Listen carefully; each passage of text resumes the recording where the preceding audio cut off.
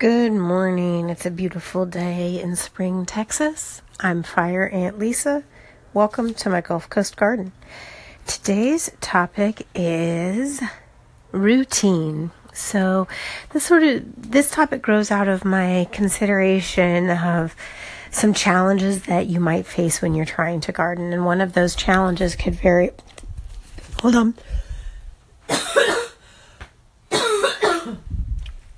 Excuse me.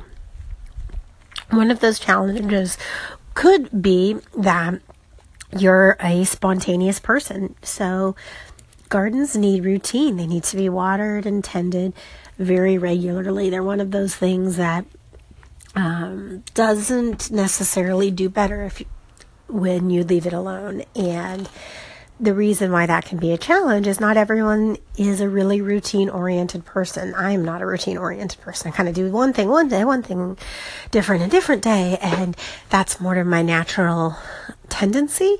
And if that's your natural tendency, gardening can be a bit of a challenge, because what's sad about it is that sometimes even just missing one day or 2 days can really kill your plant. And once your plant's dead, then you're out of the game. So I just wanted to mention that it can be a really good activity for someone that is trying to increase routine in their life. There are a lot of reasons to have routine in your life. The one that's compelling to me is that it frees up a lot more of your mental energy. If you have a really strong routine for getting up and getting ready for your day or for your meal planning or anything, hopefully your garden, you don't have to think about it when it becomes a routine. And that's the best way to get to your garden, where it isn't something you're like, oh, I need to remember to do that. It just is a common part of your routine. And the more routine oriented you are, the more sort of intellectual freedom you'll have to think about other things, because you're not trying to figure out, okay, what time am I going to get up? Am I going to take a shower in the morning? Am I going to take a shower in the evening? And the more routine you have, the more quickly other decisions will be able to come to you. So the garden can be a good way to kind of build into your routine. And I guess my last point is sort of a counterpoint, which is once plants established, there are plenty of gardens that you can ignore for a long period of time.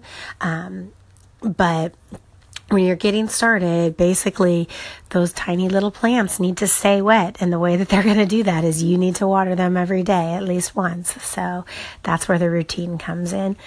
All right, I hope this was kind of an interesting episode for you to think about fitting gardening into your routine and how routine can help you in your life. So thank you so much for listening. Have a wonderful day. I'd love to hear about your garden, so call in on Anchor or catch up with me on the internet at www.fireantlisa.com. Thanks so much. Have a great day.